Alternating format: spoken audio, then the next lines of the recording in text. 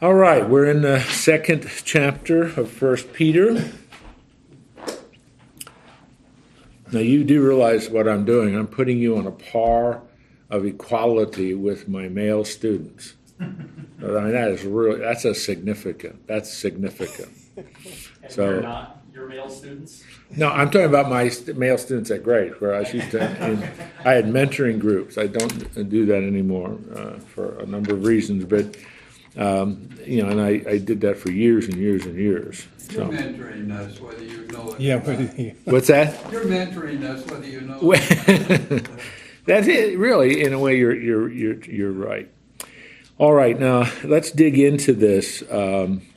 This passage is, oh my goodness, chapter 2, verses 4 through 10. Now, if you're following in the note packet, it's page 5, and I've outlined this in such a way where we're now in the plan is the first half of chapter 1.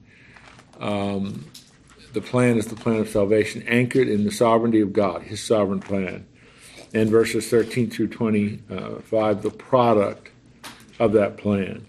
Now we're in chapter 2, the purpose of it. Now, this is the way I've outlined. I preached it, and that's how the way I preached it. But now we're taking it some details. Grow through the pure milk of the Word of God, which we covered last week. And now participation in the temple and priesthood. I didn't know how else to put that, so that's how I put it. Participation in the temple and priesthood. But this is absolutely magnificent. It's filled with deep theological principles and concepts. Now, I want to remind you of something, and I'm going to do it this way. You have the Old Covenant, and you have the New Covenant. The Old Covenant is sometimes called the Mosaic Covenant, and it's sometimes called just the law. Now, when you say that, you have to be really, really careful that you thought through how you're using that. But it's okay to call it that. I shouldn't get into that detail. That can get confusing. But anyway, sometimes this is what it's called as well. Now, the New Covenant is a concept that is mentioned in Jeremiah 31. I'll put that up here. Mentioned in Jeremiah 31 and in Ezekiel chapters 36 and 37. And that term, that phrase is used in those places. I'm writing very fast. You maybe can't even read that. That's Ezekiel. So maybe I'll just put this in quotation marks because this is just used. And this is then developed throughout the New Testament. And Jesus, just to remind you of that, I'm sure you recall that, when your pastor leads you in a communion service, and he says, this is the bread, and, maybe talks a little bit about it, and as often as you eat it, do this in remembrance to me. And then he will say, and now the cup. And if most pastors do this, he will quote from Jesus' words, this is the cup of the new covenant in my blood. Now that's extraordinary that Jesus says it that way. Because when his disciples heard that in the upper room, immediately they would have thought of these Old Testament passages. Because the new covenant is the phrase in the Old Testament that indicates the dawning of a new era. And what is the event that marks the bifurcation, the dividing line between the old, that is passing away and gone, and the new, which is beginning and flourishing? It's, of course, the cross. The death, burial, and resurrection of Jesus. The shedding of his blood, the resurrection, etc. So I'm saying all that because in the Old Covenant, you had the temple, you had the high priest, and of course, all of the I'm not going to write all this down, all of the sacrifices that were involved with it, the Levitical priesthood and all that kind of stuff. Under the new covenant, do you have a temple? Do you have a priest? But, and so what Peter is doing here, somewhat a little bit like Paul does in 1 Corinthians 6 and some other places, there is a temple. There are priests. And there are sacrifices.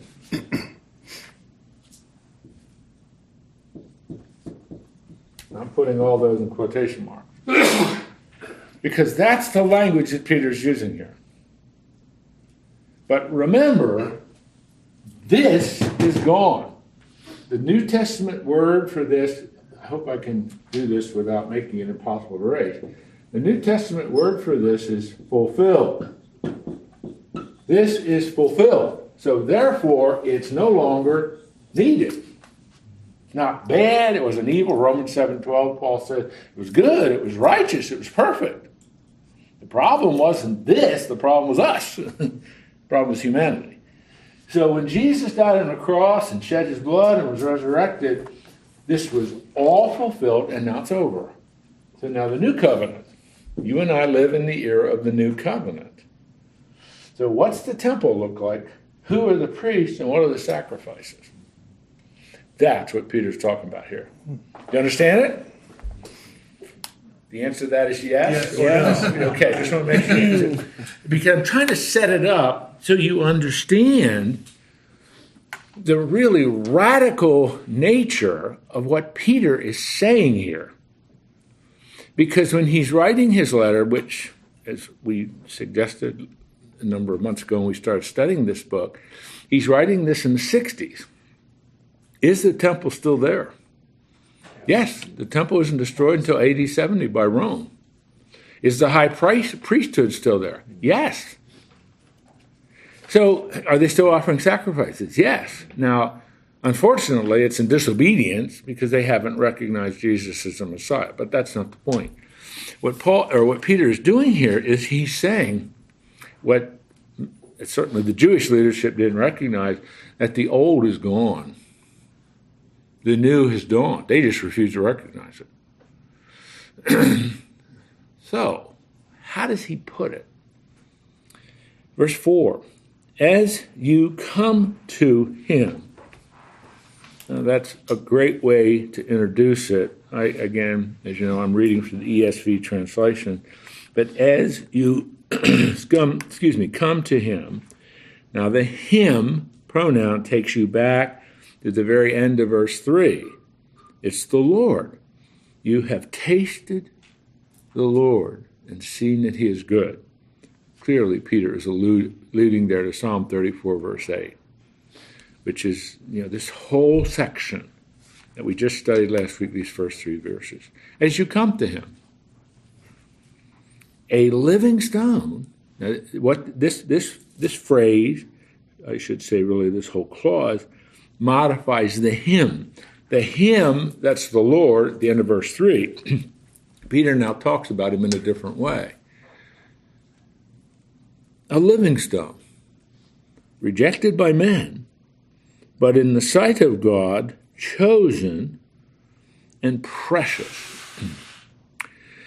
Now Peter is referring here, of course, to Jesus, summarizing what Jesus said of himself. The living stone over which you stumbled and you've rejected, when he was speaking to the Pharisees. And Peter is saying, this whole role that Jesus fulfills is a part of the plan. Chosen and precious. Chosen, eklektos, elect, and precious. A wonderful Greek word. I mean, it's hard to get one English word that captures it all. Chosen, eklektos, and valuable, honorable, precious. You never talk of a stone like that. Why would you talk of a stone like that? Stone is not honorable, valuable, precious. when you're talking about a building stone, because that's what he's talking about, a living stone. So he's using now, no, I hope I don't confuse you here. He's using metaphorical language to talk about Jesus to set us up for what he wants to discuss. What does this new order look like? The old order's gone. Yes, Woody. I'm thinking that the old is more the law, like you said, and the new is more like the believers voluntarily living the way that God wants them to live. The old was commanded.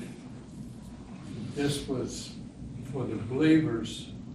And he talked about the milk, and you would want more, and they're talking about the word, of course. I don't know if that's the way you meant that, but kind of the way I get that. I would encourage you to think a little more critically about some of that, the way you put it. Because when you say, on this, that it's voluntarily, it was there too, in the sense that you didn't have to follow the law. I mean, God isn't standing there with a sort of Damocles over you, hammering you. Many people, which is what happened to Israel. They just went through these cycles of obeying the Lord and walking with him in obedience, and then they didn't, and the Lord disciplines them and chastens them, and it gets so bad that he eventually, as he promised he would do, sends them into exile to cure them of this. So, part of what you said I would affirm, it's just choosing the right language of how to describe the difference is not easy. It isn't easy, Woody. And I respect your effort to try to summarize the difference. But I wouldn't want you to say that the old order wasn't voluntary, in the sense that the individuals who were part of Israel, whether the very ancient Israel at the time of Moses or Israel right when Christ shows up, it is voluntary. Every morning you have to choose whether you're going to follow the Lord and willfully do the sacrifices and willfully walk in obedience with him. So the whole analogy that Peter is setting us up for, pardon the dangling preposition there, is to understand what this new order looks like. And so he immediately goes in and he first talks, verse 5, you yourselves like living stones. That's striking, isn't it? Because he just referred to Jesus Christ in verse 4 as a living stone. Now remember, these are metaphors. And you know what a metaphor is, it's a figure of speech. So he introduces Jesus as you come to him, a living stone. Jesus referred to himself that way a number of places in the New Testament, in the Gospels. But in the sight of God, chosen, precious, valuable, honorable, part of his plan. And the result is you are living stones, being built up as a spiritual house, to be a holy priesthood, to offer spiritual sacrifices. Now right there in that verse, what do you see? A new temple, a new priesthood, and a new sacrificial system. But who's the temple? Where's the temple? Where's its location? At a place on Temple Mount, on the east side of Old Jerusalem? You're supposed to say no to that. Where is it? It's in you. You are the new temple. Every believer is the new temple. Now, I don't know if you've ever heard that before, but what I'm trying to do is help you to see how absolutely radical that is to talk like that in the early AD 60s when that big temple that Herod built is still there on Temple Mount in Jerusalem. Although Peter doesn't specifically say that, he's saying that is irrelevant. You are what's relevant. That's stunning. Because you're part of the new covenant. The new order. The new era has dawned. Jesus' work is done. He went back to the Father. The Spirit has come. By the way, the Spirit is the sign of the new covenant. That's what Jeremiah and Ezekiel 36 and 37 talk about. So this language is just remarkable language. It's staggering language. So where is the temple now? Dispersed throughout the whole world. The temple is no longer associated with a geographical place. It's the church, dispersed throughout the world. And we are the priests of that temple. And we are engaged in offering spiritual sacrifices acceptable to God.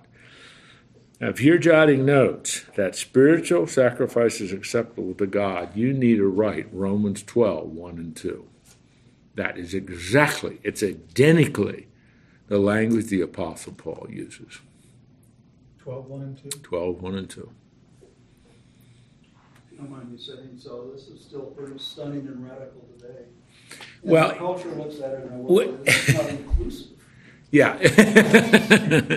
Yeah, thank you, Jim. That is really true. It really is.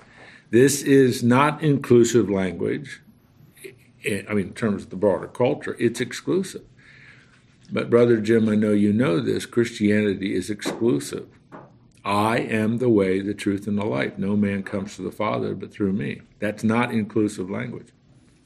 Acts chapter 4, verse 12. There is one name under heaven by which men are saved, the name Jesus Christ. But is it available to all? Absolutely. Are there any restrictions? None. You have to pick up the gift. It's there. That's the restriction. You have to pick it up. You have to pick, but it is thoroughly, equally available. It isn't a hierarchy where it's a group of very elite people that find it. I love this. My lead pastor had me do a whole series on the pastoral epistles to the elders this year. And we're already behind schedule in doing it. But it's been fun because one of the things that Paul does in the pastoral epistles, he keeps using the word all. A-L-L. In Greek, it's pantos. It's for everybody. There is no exclusiveness in availability. It's for everybody. But you have to choose to accept it. So it's not because you're human you automatically. No. It's what God has done. He's done it all. It's available to everybody, but you have to accept it. It's like any gift. If you don't choose to accept it, it's not your gift. It's still on the table. The gift's still there. It's a stupid way to make an analogy, but coming in December, Christmas, you get a bunch of gifts, and you leave one gift unwrapped on the table and never pick it up and go home, and it's still on the table. Is that yours? Have you appropriated it to your life? No. You've left it at the house there, and it's never yours. So you've never taken the gift, so it's not yours. Now, that's maybe not a good analogy, but it's the same point. If you never pick up the gift, it's not yours. No matter what somebody does, it's not yours. If you don't pick it up and take it home, it's not your gift. It still belongs to the person who gave it to you. It was meant for you. Yeah, that's what I mean. I mean, it's there. It's got your name on it. But I refuse to pick it up. I don't like you, and I don't want your gift. Okay, then it's not your gift. I'm not. I'll take it back. And that's true in law today. Yeah. I mean, that's just. And maybe that analogy breaks down. Really, all analogies ultimately break down. But It's the point. So what Peter is doing here is he's saying there is a new temple now in the new order. There is a new priesthood. But it's a priesthood of not elites, of the tribe of Levi. It's every person who trusts Christ. And every person who trusts Christ, who is a priest in the new temple of God, is offering spiritual sacrifices to the Lord. And that's what Paul says in Romans 12. Spiritual sacrifices which are good and honorable and acceptable to God. And we have to, I'm sorry, Joel, go ahead. Well, I was just going to say, how do you distinguish or define spiritual sacrifices? Obviously, we know they're not living or animal sacrifices, but what would you include in the definition of spiritual sacrifices? Well, we need to leave. I got no.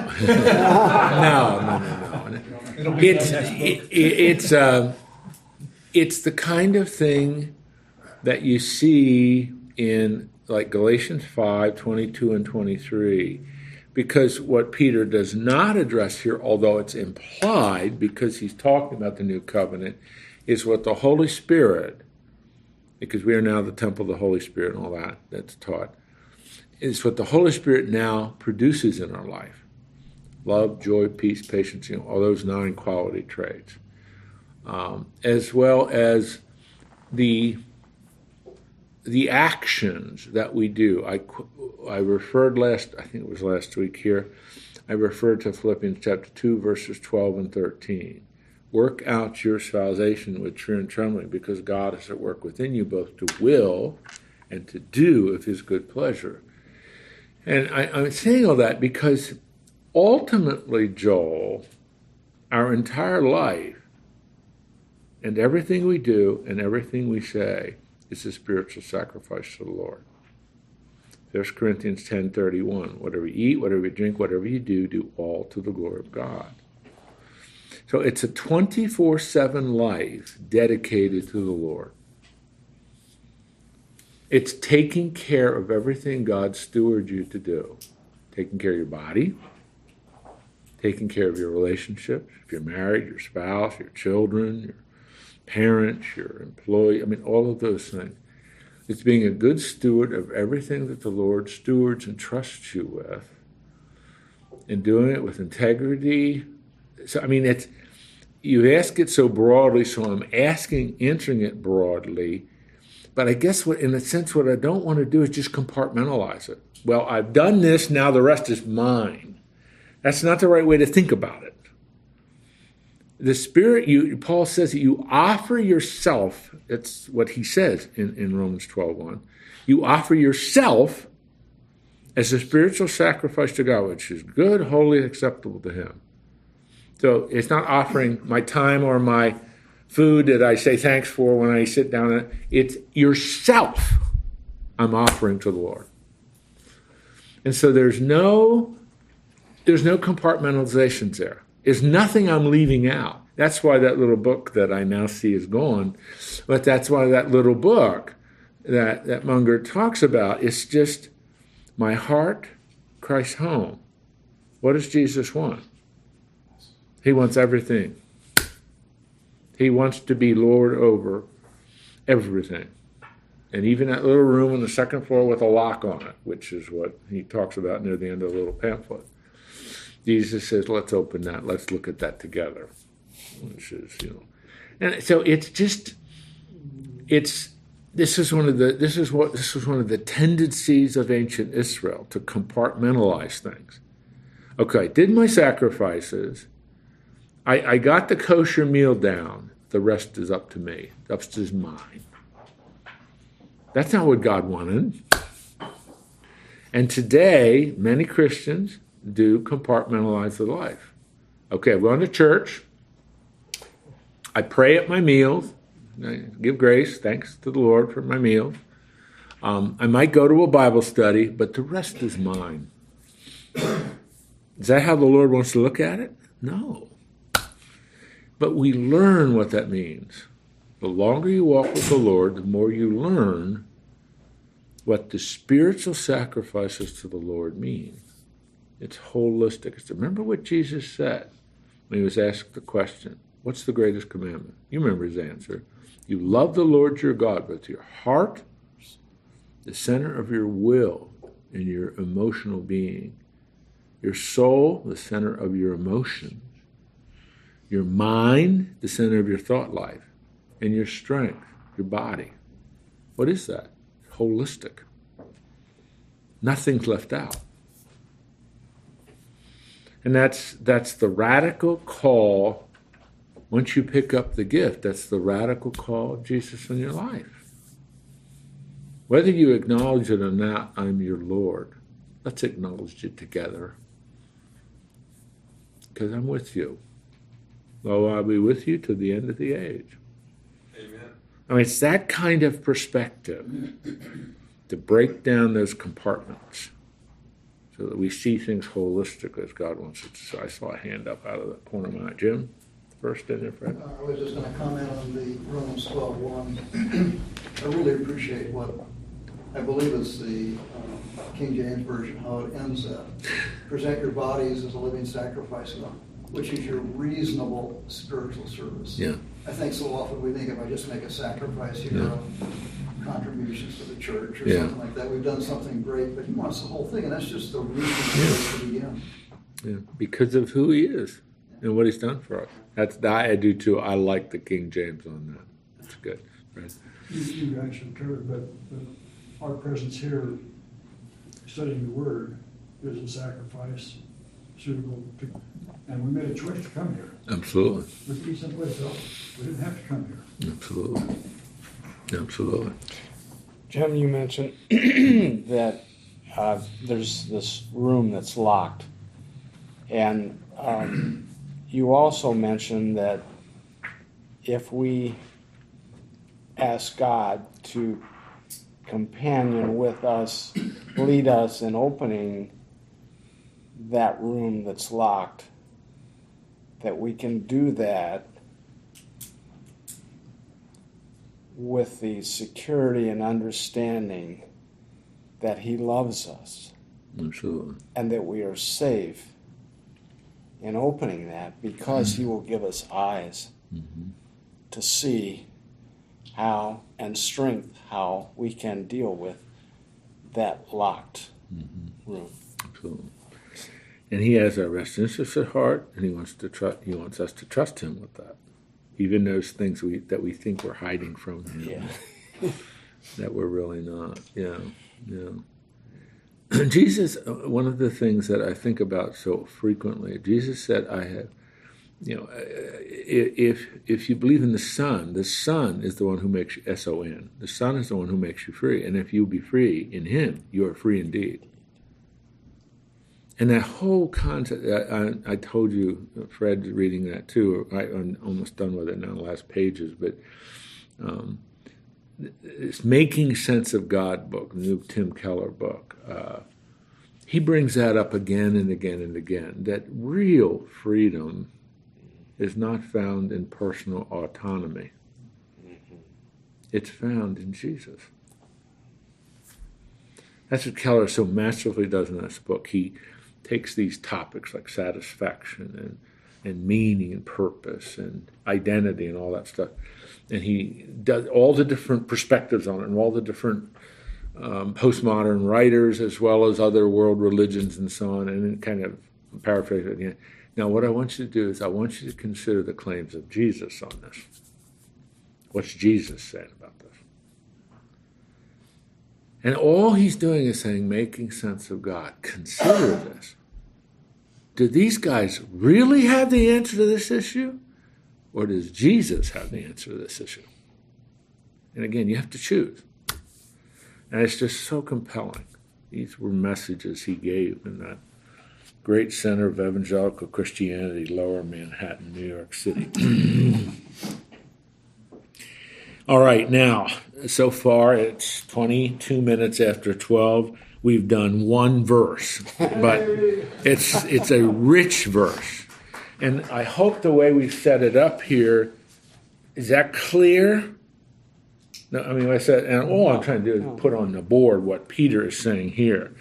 This is an extraordinary passage. Now, what he does, Peter, what he does is he quotes from the Old Testament as proof for this claim. For, I'm in verse 6 now, for it stands in Scripture. Now I quote from Isaiah 28:16. Behold, I'm laying in Zion a stone, a cornerstone, chosen and precious. Does that sound familiar? Yep. That's what he said in verse 4. And whoever believes in him will not be put to shame. There's one of those 376 prophecies in the Old Testament pointing to Jesus. Very clear. So, and now verse 7, the conclusion. So the honor is for you who believe, but for those who do not believe, and now he's going to quote another verse from the Old Testament. But do you notice he says something again rather stunning? So the honor is for you who believe. This is end-time language. This is eschatological language. Eschatological just means the end. So honor is for you who believe. What honor? Ephesians says that God will hold us up to the angels and say, these are the trophies of my grace. That's honor. Jesus says, and Paul elaborates on it in the book of Galatians, we are joint heirs with Jesus in the coming kingdom. That's honor. Paul says in another passage, we will rule and reign with Jesus. That's honor. In 1 Corinthians chapter 6, I believe it is, we will have administrative authority over the angels. That's honor. So Peter, as he ties this thread rather tightly together, because you're a part of the new order, the end of the new order is going to bring great honor for you in the eyes of God. I know we don't get excited about biblical truth in this class, but that's one of those things that, oh my goodness, what God has promised to do for me and for everybody that's in his new temple, his church. But did you notice something else that's quite a bit harsh, more difficult, more challenging? But for those who do not believe, in any quote from Psalm 118, verse 22, the stone that the builders rejected has become the cornerstone, a stone of stumbling. Now he's quoting from Isaiah 8:4, a rock of offense. They've rejected Jesus. See, one of the themes of the New Testament, and it's not a very popular thing to talk about, it gets back to the term Jim used a while ago, it's not very inclusive. But Jesus Christ divides humanity. He really does. Do you agree with that? Jesus Christ divides humanity. And Keller brings this up again in his more recent book, how often harsh and bitter the language is that people sometimes use when they talk about Jesus, whom they've rejected. And there are, a lot of reasons for that, I suppose. But what Peter is doing is he's saying, this Jesus, who divides humanity, for those who put their faith in, who picked up the gift on the table, honor. But for those who reject him, they've rejected the cornerstone. The cornerstone of what? This new temple. Not the old temple, that's done. The new temple. And that cornerstone, by the way, can I explain something to you? This has nothing, I can't erase that. This is kind of interesting. Maybe you won't find it that interesting, but I do, and since I find it interesting, we're going to do it. But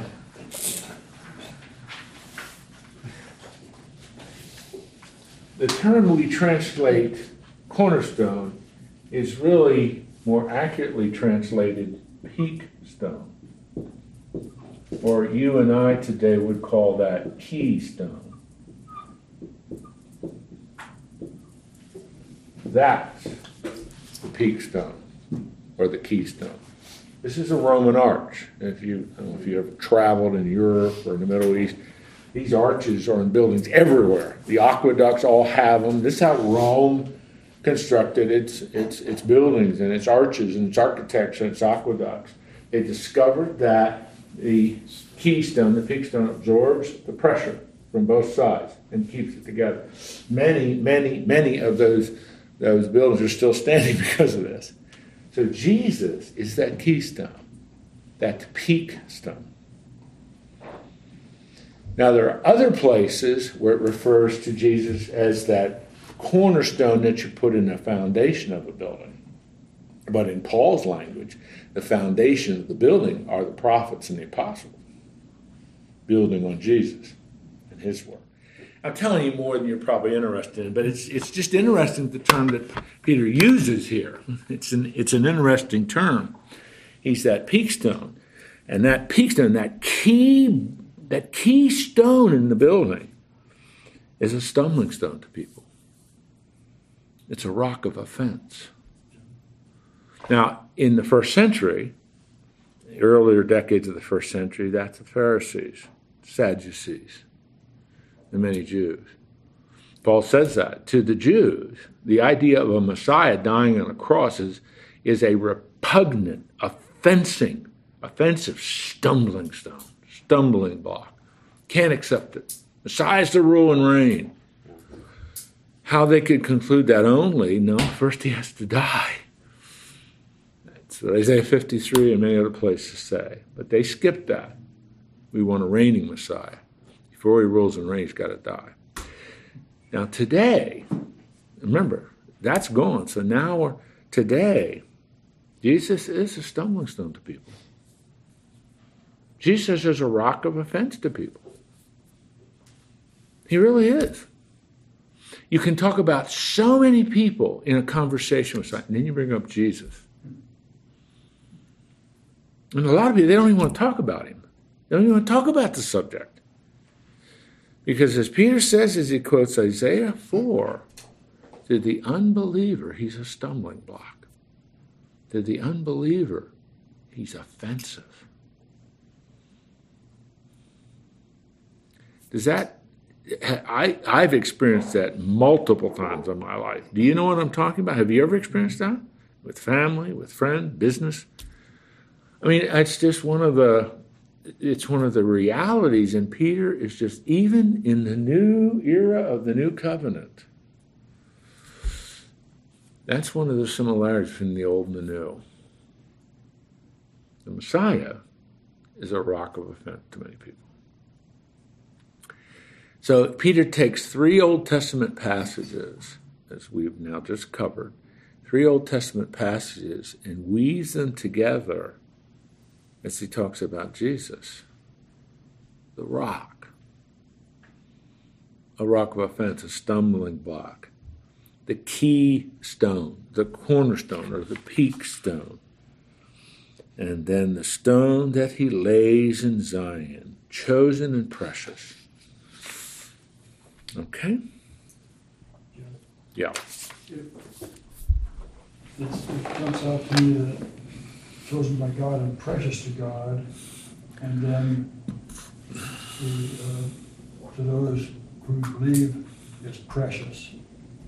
It puts us in God's family. Yeah. Right next to God. Absolutely. That's the position we have. Yeah, I don't think it almost sounds blasphemous, but it isn't. We're encouraged to think. In one sense, Jesus is our big brother. Now, I mean, maybe that sounds like 1984 George Orwell's book, but Jesus is our brother in the sense that we're in the family of God. He is the one who saved us and redeemed us. We're in his family. That is the family of Heavenly Father of God. And it's just an incredible, unimaginable dimension of the grace of God that's been showered upon each and every one of us. It really is. So as he's woven, which is the right word, as he has woven these 3 Old Testament passages together, all pointing to Jesus. Particularly for me, that last one from Isaiah 8:4 still applies.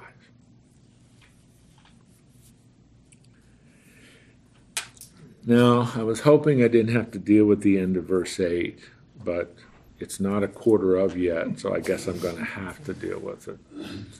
But please, somebody have a long question. Well, I don't want to. No, go ahead. I'm just thinking, it's hard to imagine that, I cannot see myself doing these things unless he enabled. Because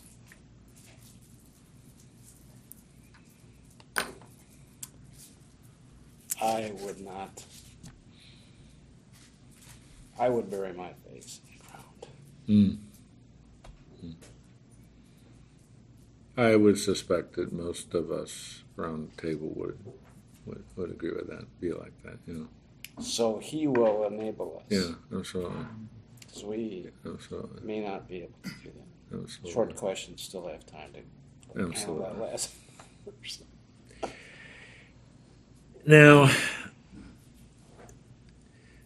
the end of verse 8, Peter felt it necessary to make a theological comment on what he's been discussing. I wish the Holy Spirit would not have motivated him to do this, but he did. He's quoted these Old Testament passages, particularly the last 2. Those who reject it, those who reject Jesus. He's a stumbling block to them. He's a rock of offense to them. They stumble because they disobey the word. The word there's logos, which takes you back to John chapter 1.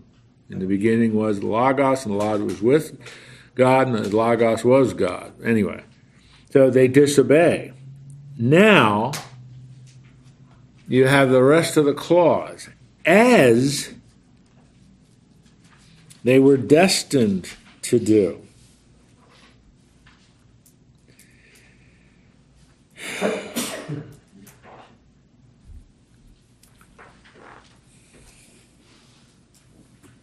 Now, I must do this on the board. There's no other way to address I think I can erase all this now. I hope you recall all of this, because when you first read it, you say, good night, what?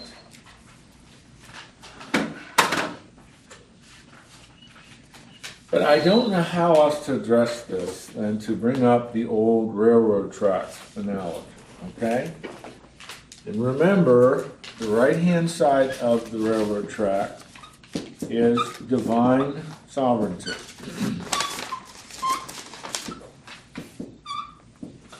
And the left-hand railroad track is human responsibility. if you will, responsible freedom.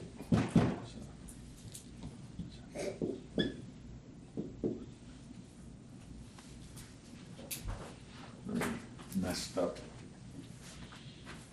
I'm hurrying here, I messed this all up. Or you can call that responsible freedom. Now, unless you have just started coming here, this should not be unfamiliar to you. So, Peter is trying to summarize for us this interplay and this tension and this difficulty that we always have in trying to put human action together with divine sovereignty.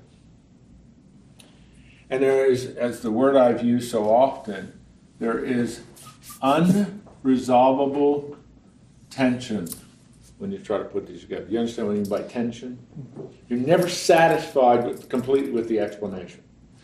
And so let's look at the verse again, the end of the verse again. I think in the middle of the track, you put grace in there too. Well, yeah, let me just quick, because I don't have a lot of time, but you're right. The grace and all the things. But just look at the end of verse. They stumble, because he just quoted Psalm 8:4. They stumble because they disobey the word. Which side of the railroad track is that? Okay, this is part A.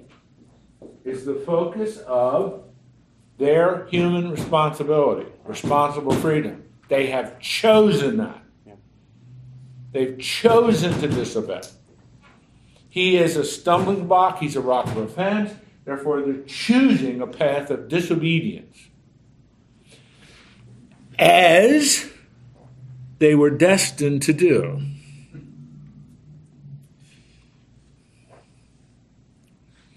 Which side of the railroad track is that?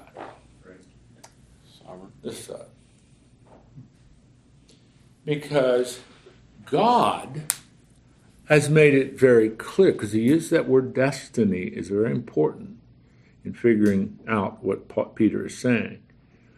God has said, if you reject my son, your destiny is predetermined. Does that sentence make sense to you? Yeah, a lot of sense. If you reject my son, your destiny is predetermined. Where's that at again, Jim? Do you have a verse? Well, I'm reading as they were destined to do. In other words, that they are rejecting Jesus and choosing disobedience, all of that with crystal clear clarity is established in God's word and in God's counsel. If that is what you choose, then everything else falls into place. Your destiny is predetermined. You are choosing it, but it's all under the sovereignty of God's providence, and everything about that is predetermined and set. It's not that God is intervening and saying, you are never going to trust my son. I mean, I get to election, and that I just didn't ask you that. that's another Is this issue. election or not? Well, And I don't mean just is Hackett or yeah, well, yes, because see, this is the issue of opening this can of worms, this Pandora's box, whatever metaphor you use, you can never put the lid back on. It just starts. It just gets...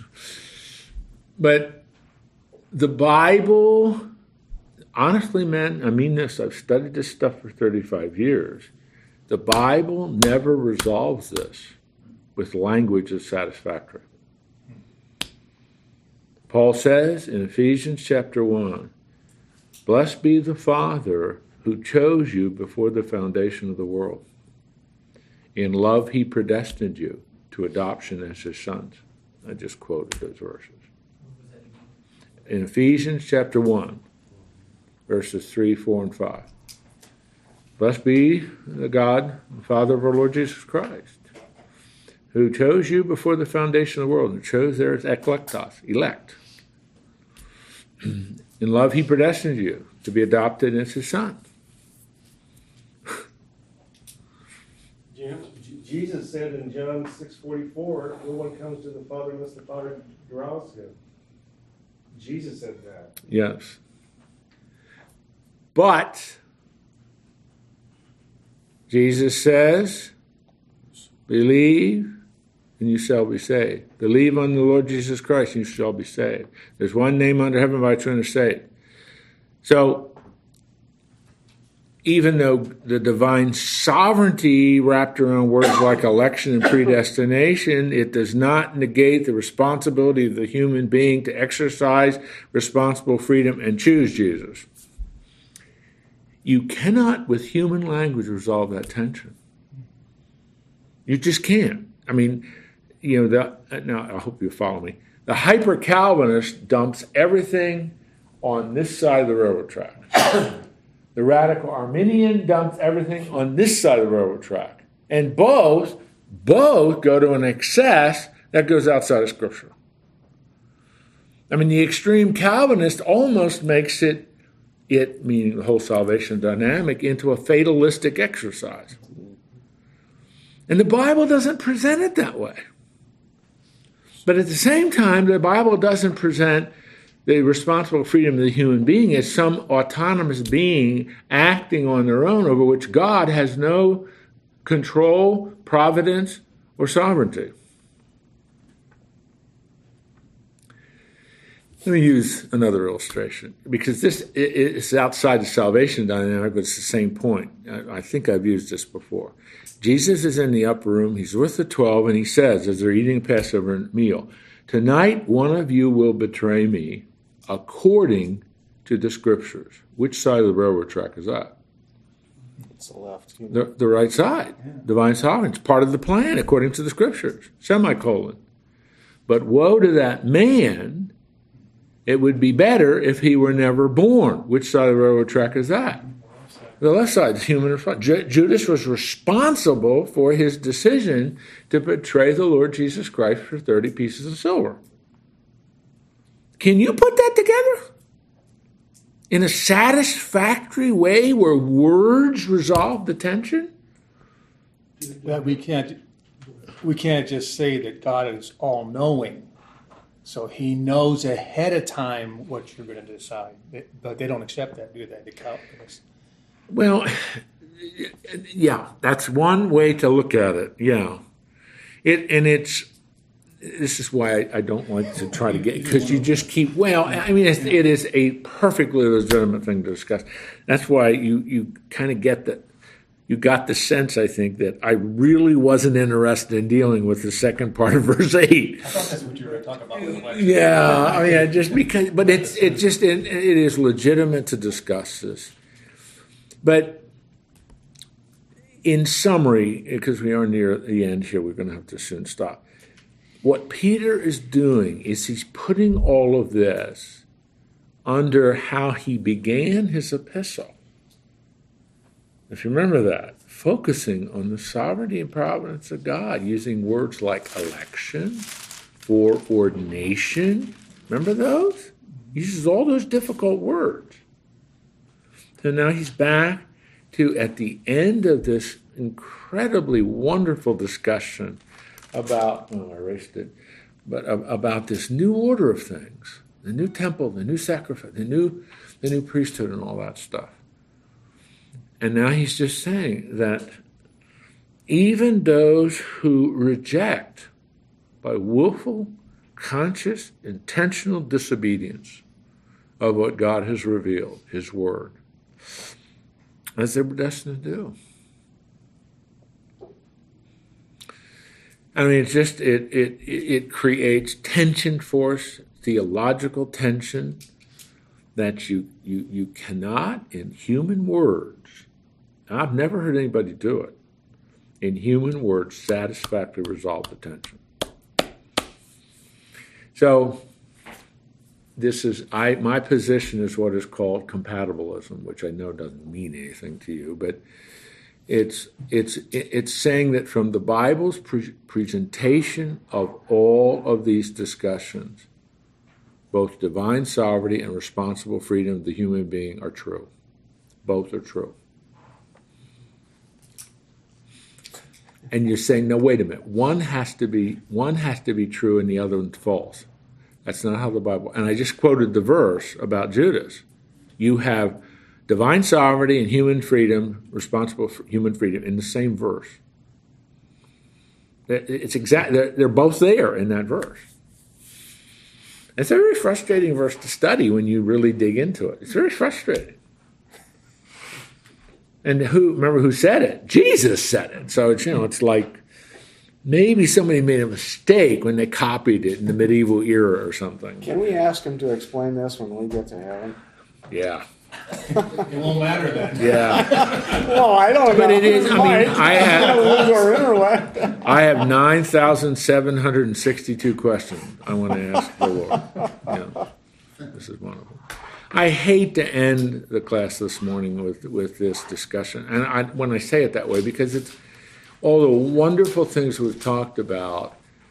You kind of forget because now you're churned up because of just the nature of this. It really is. But don't forget how we started, and most of the time was on this wonderful part. We're in the new covenant. We're the new temple. We're the new priests.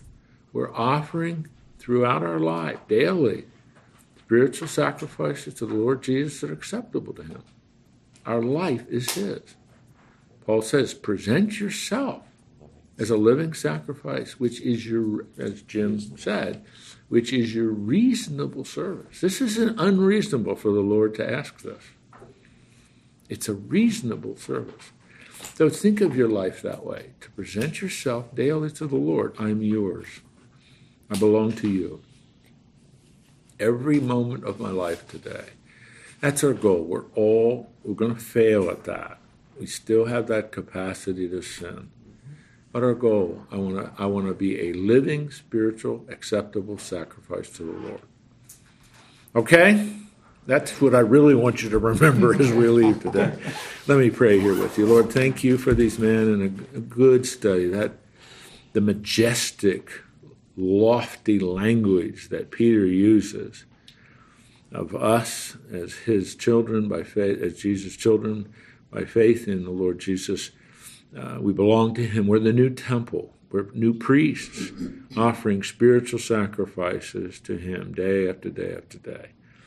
That is a stunning way to present who we are. One of the many, many, many figures of speech used throughout the Bible of what the church is to the Lord. And we thank you, too, for the fact that we are so privileged to receive the honor from you. Because we believed, we will receive honor. We talked a little bit about that. Another quite remarkable promise of what our future will be when the Lord Jesus returns for us. So, Lord, as we are going our separate ways now, it'll be, at least for my involvement here, it'll be 3 weeks till we regather again. I pray for each man here. So give us a good day, a good rest of this day as you dismiss us, and as we always try to remember as we pray together. Lord, help us to represent you well in what we do and say in Christ's name. Amen. Amen.